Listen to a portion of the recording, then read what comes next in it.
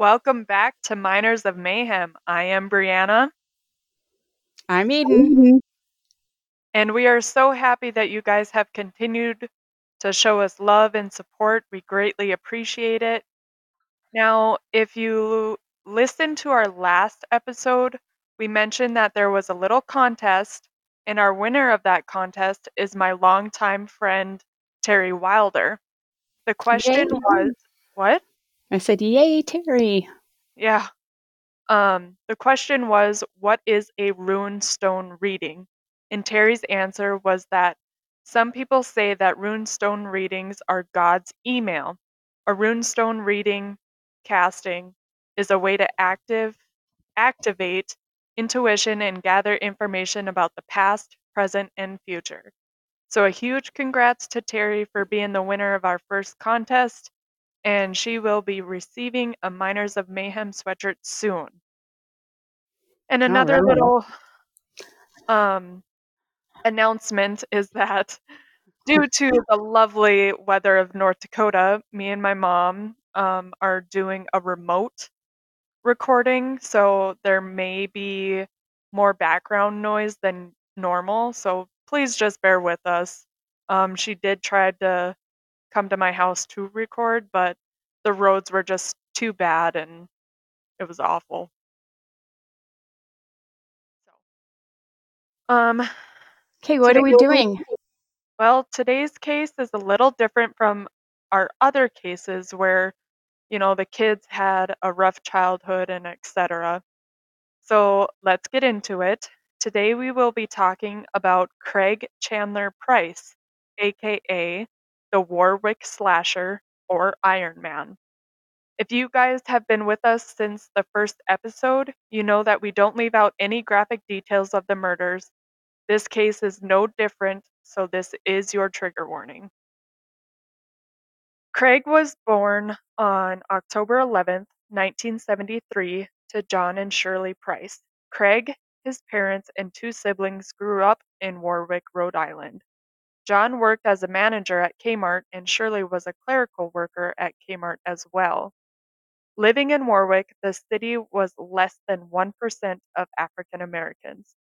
After the civil rights movement in the 1960s, the tensions, racial tensions, were Get it together. I'm trying. The racial tensions were still very high, but the family was still able to provide a stable living. Now, I didn't really find anything that was alarming about Craig's upbringing. It all seemed to be quite quote unquote normal. The positive side, Craig had a very comedic personality and was always the first one to show up if anybody needed help. Craig did well in school, loved sports, particularly basketball and football. At the age of 9, things started to turn dark. He was allegedly having thoughts about death and murder. Craig started getting into trouble with the law, and that started his rap sheet At by age 9? at age 9. So, Huh. And there was no triggering factors there. no, Interesting. yeah. By the Okay. time Craig was 13, he had several charges, including breaking and entering, robbery, stalking, drug use, and assault. This case literally blows my mind that a child who was so selfless, funny, loving, and caring with a good childhood can turn to murder with a flip of a switch. It seems to be that he might have had some emotional stuff going on and didn't know how to cope, let alone ask for help, but that obviously doesn't make it okay or right to go out and murder. A lot of the time, when you don't seek help, things tend to spiral and the darkness becomes stronger and harder to overcome. Earlier, I mentioned that Craig was using drugs. He first started with marijuana. I said that really freaking weird. Wanna? Marijuana. Wanna? Yeah, I wanna. He started with marijuana and shortly after started using LSD. Is that LSD, a Are you gonna explain what LSD is? Yes. Good, because I was just gonna ask exactly what that does. Okay. LSD, for those of you that don't know, mother, it's a strong psychedelic drug that could cause intensified thoughts, emotions, and sensory perception. High doses of LSD manifest primarily mental, visual, and auditory hallucinations. Hmm. I also mentioned earlier that Craig had done some break-ins and stalking women. He would break into houses and steal things, and he would watch women through their windows. We like to call those peeping toms. Nice. And how old was he when he was being a peeping Tom? 13. 13. Yep. Hmm. Yeah. Okay. On the night of July 27th, 1987, Craig committed murder. Mind you, he is 13 years old at this time. Before getting into the acts of violence, let's talk about the victim. Rebecca Spencer was 27 years My husband is in here and he's stealing my snacks. Why do you have snacks? You can't eat? Well, I was doing it before the recording and like it just made me laugh. Sorry. I tried to pull through, but I lost it. Okay. What Mind kind of you, snacks? grapes and cheese. Oh, that sounds like a good snack. It is a good snack. I want some. Okay. Okay, sorry. Before getting into the acts of violence, let's talk. Shut up, Mom. I'm pausing it. Rebecca Spencer was 27 years old and only lived a couple houses down from the Price family. She lived with her brother Carl Battey. I don't know if it's Batty or Battey. I didn't research it, but she was also a mother of two. It's sad to say that at the time of her murder, she was actively looking into moving to a different neighborhood. Um, How old were her kids? they were an 8-year-old boy and a 4-year-old girl. Oh, Yes. sweet. And Craig had actually looked through Rebecca's windows on multiple occasions. On that July night, he broke into her home, grabbed one of her kitchen knives, and stabbed her over and over, making it 58 stab wounds total. Rebecca had been lying on the living room floor watching TV after a long day of packing boxes. She fell asleep, and that's how Craig found her. After grabbing the kitchen knife, he stood over her watching her sleep for several minutes. Then he started violently stabbing her. Rebecca didn't even get a chance to scream or fight back. He punctured her heart, liver, face, lungs, and head. Holy crap. So where was the kids and the brother whenever this was happening? So, you know how I mentioned that she was actively looking into moving to a different neighborhood? Uh-huh. Well, she asked her ex-husband if he could take them so Rebecca could get the moving work done and would be easier without the kids. So Okay. her ex-husband did take the kids that day, and her brother worked nights and left around 8:30 p.m. to go to work, Oh crap. Okay. which thank God that the The, kids the, were not there. too bad the brother worked nights. Yeah. After grabbing the kitchen knife, he stood over her, watching her for sleep for several minutes. Okay, I read that already. Hmm. Rebecca didn't even get a chance to scream or fight back. I did that too. Damn Did it. it together. Okay. When Rebecca's brother came home from work the next day, the scene was a nightmare. There Rebecca laid in a pool of her own blood. Carl said, quote, "We were living in the same place at the time and found her in the living room.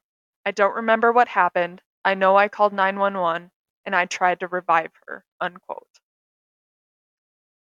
For 2 whole years, this crime went unsolved, and the family was losing hope that the killer would never be caught. Fast forward 2 years, Craig decides to strike again. I'm going to give another trigger warning for graphic details of this murder and also suicide, as it does involve a 10 and 8-year-old. So Mm, just okay. be aware of that. Um, Craig is now 15 years old when he murders a mother and her 2 daughters. Joan Heaton was 39. Her daughters Jennifer was 10 and Melissa was 8 years old. John, who was Joan's husband,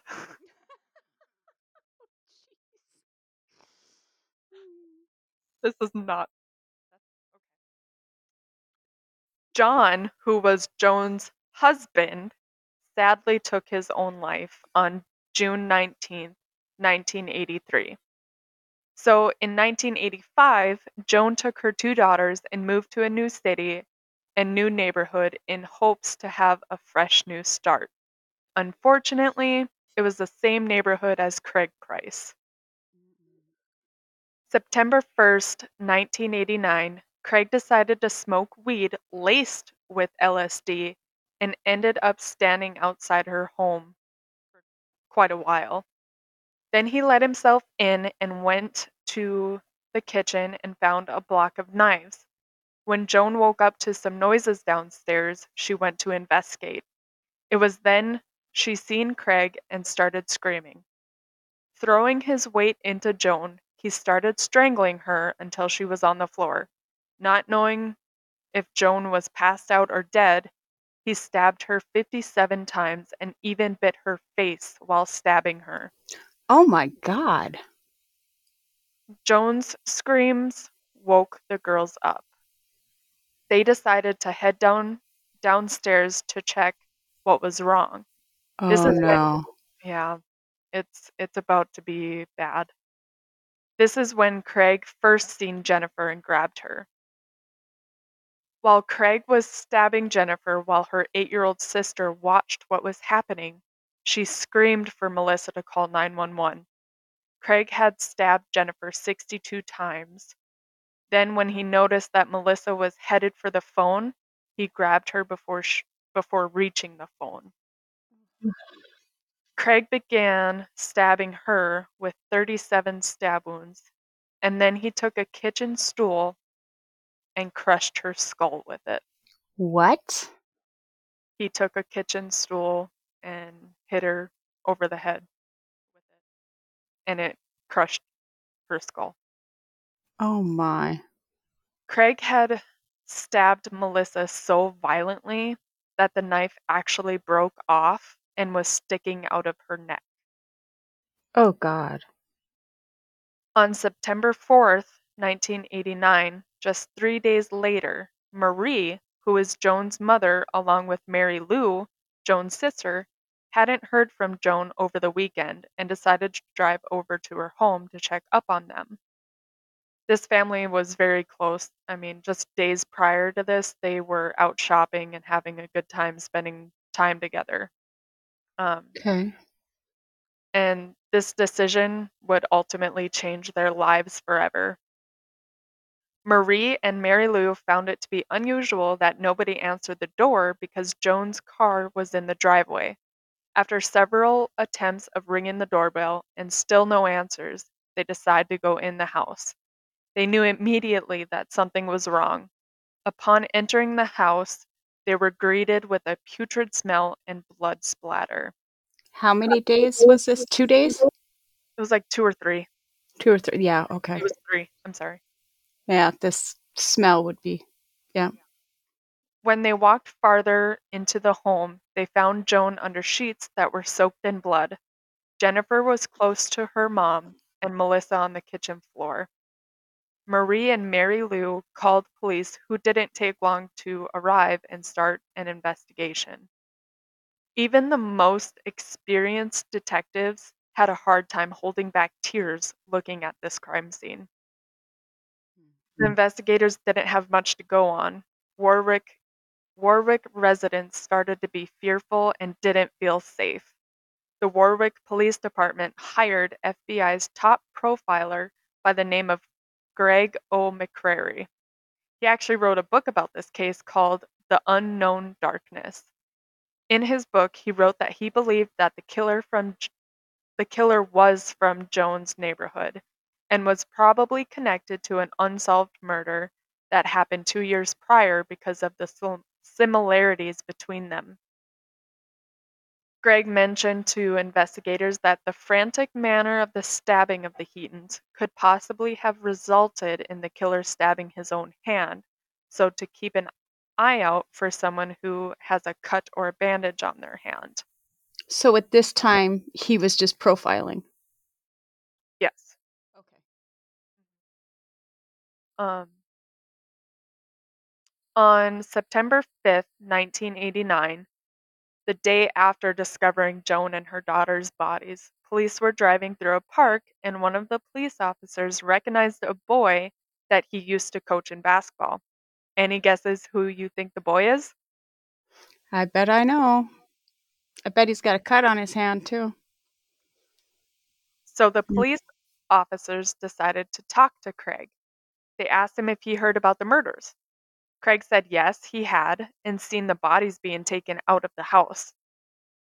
During the police's and Craig's conversation, they noticed Craig had a bandage on his hand. Bingo. When police asked what happened, Craig told them that he had gotten drunk several nights ago and punched a car window. Police didn't know whether to believe Craig's story. After all, why would Craig admit to vandalizing a vehicle? And also, it seemed unlikely that a teenager could commit such a heinous crime. But since Craig lived in the neighborhood, had a cut on his hand, and the rap sheet he has already, the police weren't so sure. The police actually decided to drive to the place where Craig said he punched through the car window and found no car with a broke window or glass on the ground. Mm. And there also wasn't a police report. This made police doubt Craig's story even more. Now, crime scene investigators went back to Jones' home to look for more evidence and found a bloody sock print and is believed to be a size 13. Now, I didn't put this in here, but if you look up pictures of Craig when he was 13, he's a big boy. Like Oh, okay. tall, stocky, big, big. So it is now police decided to follow their gut and question Craig more. When the police took Craig and his parents to the police station, Craig stuck to his story about trying to break into a car. Police asked Craig if he would comply to a lie detector test, and he did agree. But survey says he was lying. Of course. The police questioned Craig's friends and family and learned that Craig was hanging out with a gang of juvenile delinquents who were known to burglarize homes. That's such a weird word to say. You had trouble with that one on a couple podcasts ago, too. Probably. Yeah, I remember. Furthermore, police learned that Craig bragged about killing Rebecca Spencer and getting away with it. This was enough evidence to get a search warrant for Craig's home. Craig's mother, father, and brothers were very distressed while the police did their search. Craig, however, fell asleep on the couch. The shed Okay. behind the house had some disturbing evidence. There was a trash bag that had several bloody knives, bloody clothes, gloves, and other things. Investigators woke Craig up and placed him under arrest, and he showed absolutely no emotion. Once they started interrogating him, he confessed to killing Joan and her two daughters in detail. Craig's father, John, had to leave to go to the bathroom to vomit and couldn't even return. Oh, geez. Yeah. Well, imagine sitting there listening to your kid talk about these murders in detail. It Mm. It's sickening. No, I couldn't do it. When asked what his intentions were, Craig stated that he was only going to burglarize the home. According to Craig, he crawled through an open kitchen window, and the noise that woke Joan up was him landing on the table that broke. When he seen Joan, he had panicked, grabbed her, beat her, and strangled her. When the girls came down, he tackled them, and that's when he grabbed the knives and stabbed all three of them. He told investigators that he didn't expect them to fight back so hard. Even one of the girls had bit Craig on the hand, and he bit her back, so that could be why he had a bandage on his hand. Craig also bit Joan's face, like I mentioned earlier. All three of them fought Craig until their injuries made them unable to fight anymore. Literally, all three of them literally fought to their death.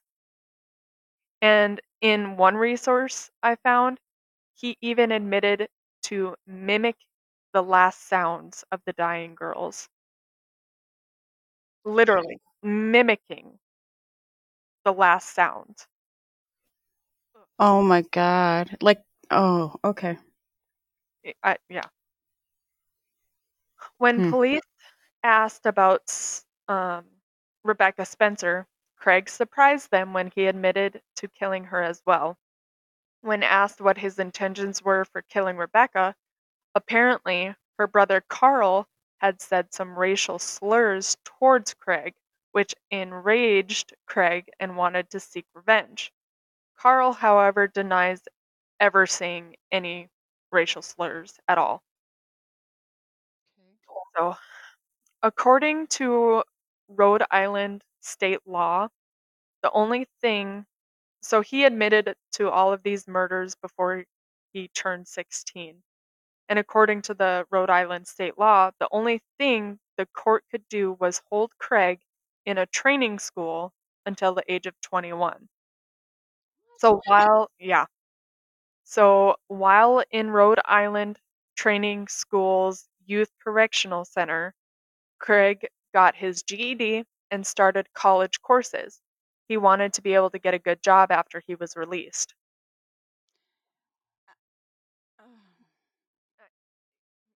Hold on, just hold Okay. on. Okay. In 1993, what? I'm about ready to puke from the lack of consequences here. He eventually digs himself a really deep hole, and But I'll get into that. he murdered 4 people, Yes. and 2 of them were children. And all Yes. they're going to do is put him in this juvenile school until he's 21. Yes. That's Rhode Island state law. They need that's I've hoped they've done something since then. That's bullshit. I'll I'll get there. Okay, that just ticks me off. I'm sorry. Oh, I know. It when I was doing this case, it took me a while to get through all of it because it was intense. Mm. 1993, Craig made a good reputation for himself for good behavior. He was even granted to counsel other juveniles in the facility. He also was doing some security by monitoring the school hallways. But the citizens and the family of the victims were pissed when they heard Craig was getting special treatment and demanded it stop. A campaign started for new bills to prevent Craig from being released along with others like him. Craig's reputation turned around. On June 8th, 1994, Craig was indicted on a simple assault and extortion for threatening to hurt Officer Mark Petrella, who was a training school employee. His trial was set for later that fall.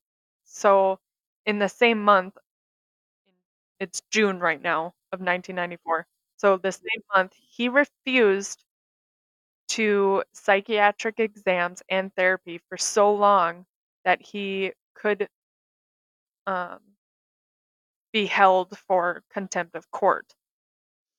Okay. When he refused at his hearing, the judge added on another year for the contempt of court and served his time at the Adult Correctional Institution in Cranston.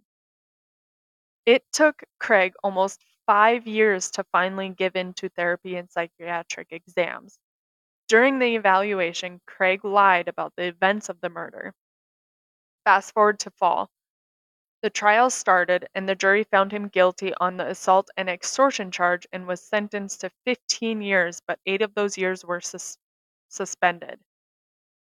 Craig's problems were still not over, though. In 1996, Craig had bit a correctional officer during a brawl, which resulted in another year sentence on top of his sentence already. Anger issues? And so, since Craig had lied during the exams and refused to do the treatments again, he was charged once more with contempt and sentenced to another 25 years on top of his other sentences. Oh, good. It don't stop. In October 1998, Craig would get served another 7 years for assaulting another correctional officer. Craig continues to dig himself a deeper hole. February 1999 and October 2001, he got a total of 4 more years for the same thing, assaulting a correctional officer. Gee, made Christmas. So, after all of that, he was scheduled to have parole in 2022. But with all of the continued violence, people really doubted that he would get released. And they weren't wrong.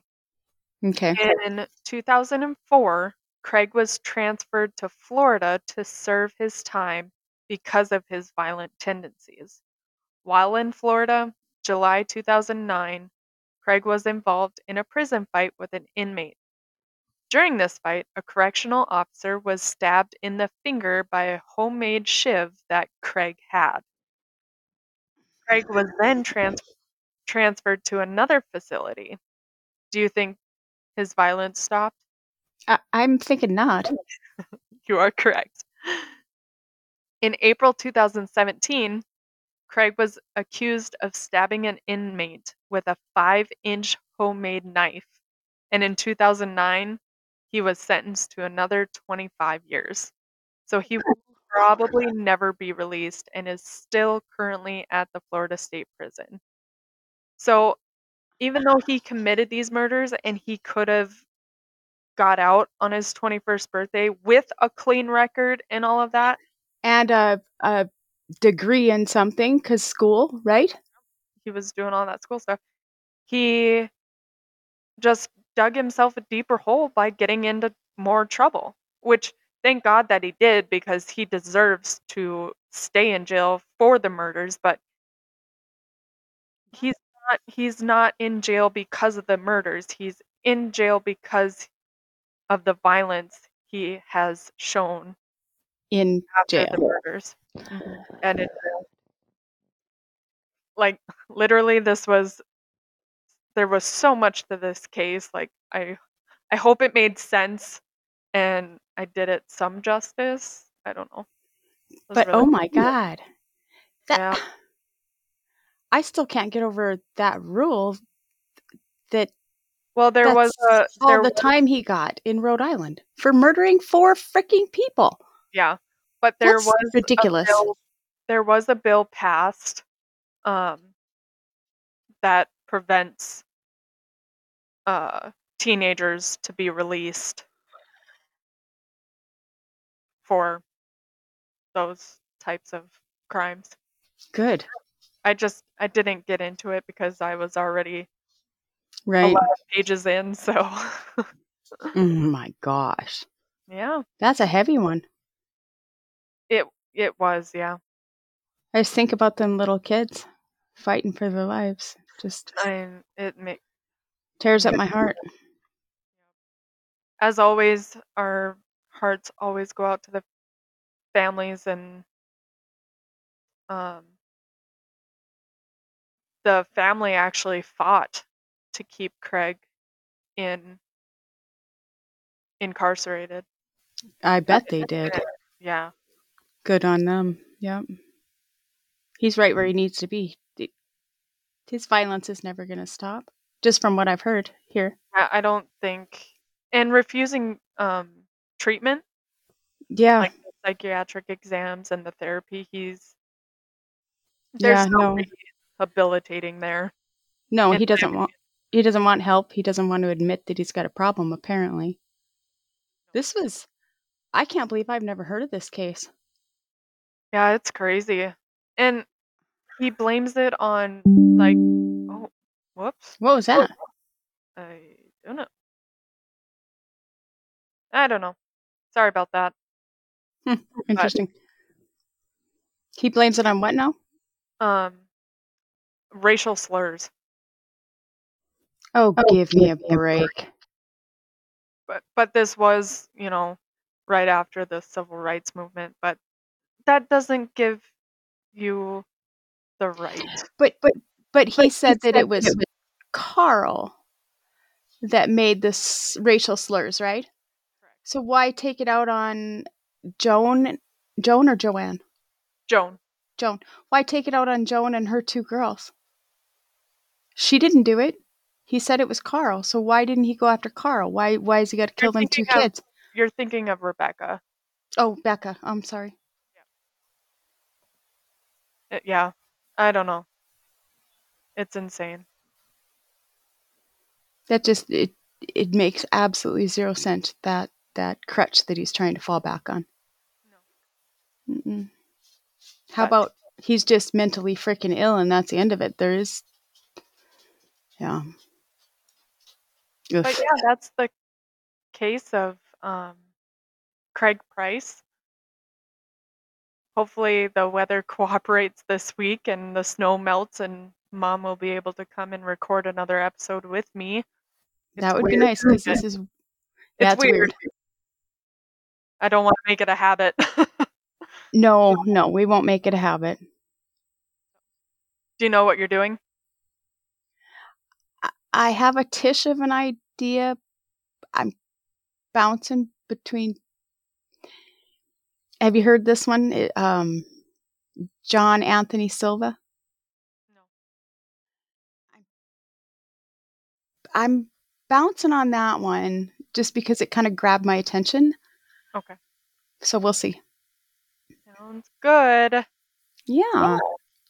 Well, And where can everybody email us?